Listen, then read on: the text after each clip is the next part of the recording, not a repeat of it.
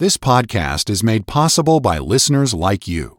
Please be sure to subscribe and share with friends and family.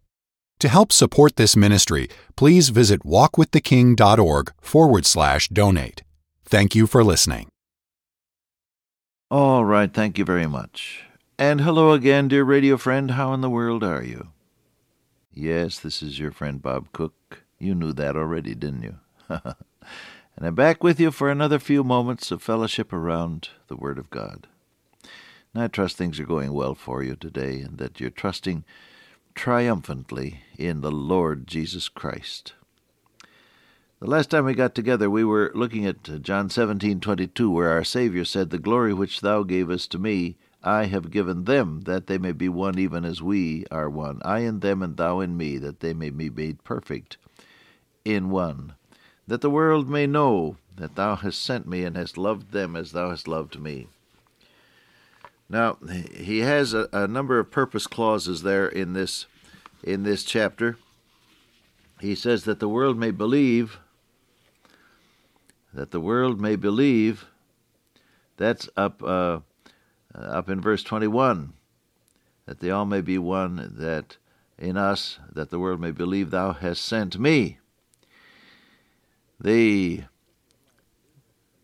Christian life lived in its fullest, where it is a walking demonstration of the Lord Jesus Christ, is the basis for any kind of credibility before a skeptical world. You cannot argue people into believing on Jesus, but the life that shines, the miracle that continues, the presence that cannot be denied, that produces conviction and belief. And then he says about the glory. The glory I've given them. And we talked about that the last time we got together. Now you got two purposes here, that they may be one. That's the first.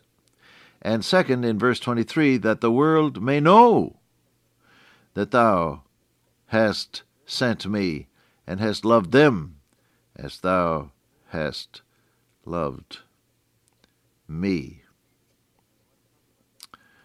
Now, you want to talk about that for a moment? He says that they may be one in us, verse 21, that they may be one. Verse 22, that they may be made perfect in one, verse 23. What's involved here? Well, you go back to John 15, the vine and the branches. Abide in me, and I in you, as the branch cannot bear fruit of itself except it abide in the vine. No more can ye except ye abide in me. A life relationship. Something that cannot exist apart from that connection. You take the branch away from the vine, and it dies. There is a source of life. There is a source of support. The branch can't hold itself up, but it's firmly attached to the vine. There's a source of fruitfulness. The branch cannot continue with the process of reproducing life unless it continues in the vine. And so it is with the Lord Jesus Christ. He's the source of life. He's the source of support and strength and stability. He's the source of fruitfulness. I have chosen you, said he, that ye should go and bear fruit, and that your fruit should remain. One in us. What is it? A continual dependence upon the Lord Jesus Christ for your life, for your strength, and for the production of your life, which we call fruitfulness. That is what it is to be one with Christ. A continual dependence on the Savior for life, for strength, and for fruitfulness. That makes sense to you? So he said, that they may be one in us, that the world may believe. The source of your credibility is the evidence that Jesus is running things. The source of your credibility before a skeptical world is evidence that Jesus is running things, not you. So he says that they may be one even as we are. This is a staggering phrase. Even as we are. the relationship between the Father and the Son and that ineffable, glorious reality of the triune God, that is the relationship that our Lord Jesus wants us to sustain to Him. He said, I do always those things that please the Father. My meat is to do the will of Him that sent me and finish His work. He prayed, he said, Father, I know that Thou hearest me always, but because of those that stood by, I said it, that they may believe. The oneness of commitment to the divine purpose, the oneness of enjoyment of the divine presence, the oneness of confidence in answered prayer. All of this and more, that they may be one. One in source of life, one in satisfaction of life, one in fruitfulness of life, one in production according to divine eternal purpose. All of it yielded to the Lord Jesus Christ. He said, I want them to be one with us. That's a big order, isn't it? My Lord, it's a big order. Because if you're anything like me, I'm so conscious of the fact that I'm a human being and I fall 1,000,000 miles short of ever approximating these divine celestial truths. But there's hope, beloved. The Spirit of God dwells within every one of us who are believers. And He has as His business, His job is to reveal Christ through us, to speak of Christ through us, to bring fruitfulness out of our lives, the fruit of the Spirit, the Bible calls it, to glorify Christ in what we do. And so, sinners though we be, and faulty and human, and oftentimes failing, the blessed Spirit of God, in infinite loving grace and mercy, reveals what Jesus is through lives that are yielded to Him. Oh, rejoice in that today, beloved. Rejoice in that they may be one even as we are. The purpose of all of the shine of the Christian life is not that you might say, look at me, I'm shining, but that there may be oneness between you and the Savior, and as a result, oneness between you and other believers. Nice thing about being a completely dedicated Christian is that people feel safe with you. Have you ever met someone concerning whom you had a suspicious thought and you said, I wonder what he wants? Have you ever felt that? I guess we all have. But when you are completely yielded to the Lord Jesus Christ and the Holy Spirit of God is running your life, people feel safe with you because they know you don't have those ulterior motives. You just want Jesus to get the glory. I want to be that kind of person, don't you? Oh, yes.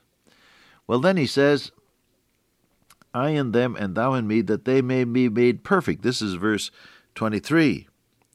I in them and they in me, that they may be made perfect in one. Well, there's a long participle there, teteliomene, which goes back to the Greek verb teleo, which has the idea of purpose. Made perfect means that they might finish out the purpose of God, that God has planned, that they might grow up and be made mature and finish out the purpose of God in their lives. And then they're one. You find somebody, here again, this may be a little repetitious, but this is what he said, and he said it more than once, didn't he, in this chapter. So it must be important. I in them, thou in me, that they may be made perfect in one. One what? One relationship with God. Cheer up, friend. If you get discouraged about yourself, Jesus said, in this oneness with Him, you grow up, you develop. The participle there that I referred to in my Greek New Testament has the idea of developing according to a predetermined plan. God has a plan for your life. Yes, He does, beloved. He knows every step. And you and I may not enjoy all the steps, but we're in divine hands that never drop us. And He knows. Job said, He knoweth the way that I take. I shall come forth as gold when He has tried me. So the purpose of Jesus in giving you His glory is that you might grow, that your life might grow in line with the predetermined purpose of God. Boy, that's great, isn't it? Now, when that happens, verse 23, that the world may know, not believe only, but that the world may know that thou hast sent me, that the world may know thou hast loved them, even as thou hast loved me. What is the proof of the reality of Jesus loves me? This I know. Yes, I understand. The song says, "For the Bible tells me so," and we base our faith on the Word of God. Faith cometh by hearing, and hearing by the Word of God. But the proof of a loving God is not in quoting Scripture only. It's not in polemics and argument. It is found, the proof of a loving God is found in a life that's full of His love. I pray every day that the love of God might spill out of my voice as I speak with you, and that my whole being might be filled with the love of God. People are so hurting in these days, and lonesome, and scarred with the experiences of life. They can stand some of God's love poured out upon them, I pray. But hey, what God wants is that people who would otherwise be critical and cynical may convinced that He's a loving God when they see your life and mine full of that loving presence. I've been all over the world in years past by God's gracious provision. Everywhere I went, I found that unbelieving people are afraid of the deity. Whatever deity they may serve, they're afraid of it. And everywhere I went, people were aware that there is a living God. I began my talks in many countries with the statement, I want to talk to you tonight about the living God who made the stars and the world and the universe. They know. Every one of them does. And they're afraid. Adam, after he had sinned, said, I heard thy voice in the garden, and I was afraid, and hid myself. And what this whole world needs is proof that God loves them. God so loved the world that He gave His only begotten Son. And your life, full of God's love, shining with God's glory, epitomizing God's truth, will convince people that God does love them. It's something, isn't it? Think about it. Pray about it. Father God, today, make us one in Thee through Jesus our Lord. Amen. Till I meet you once again by way of radio, walk with the King today and be a blessing.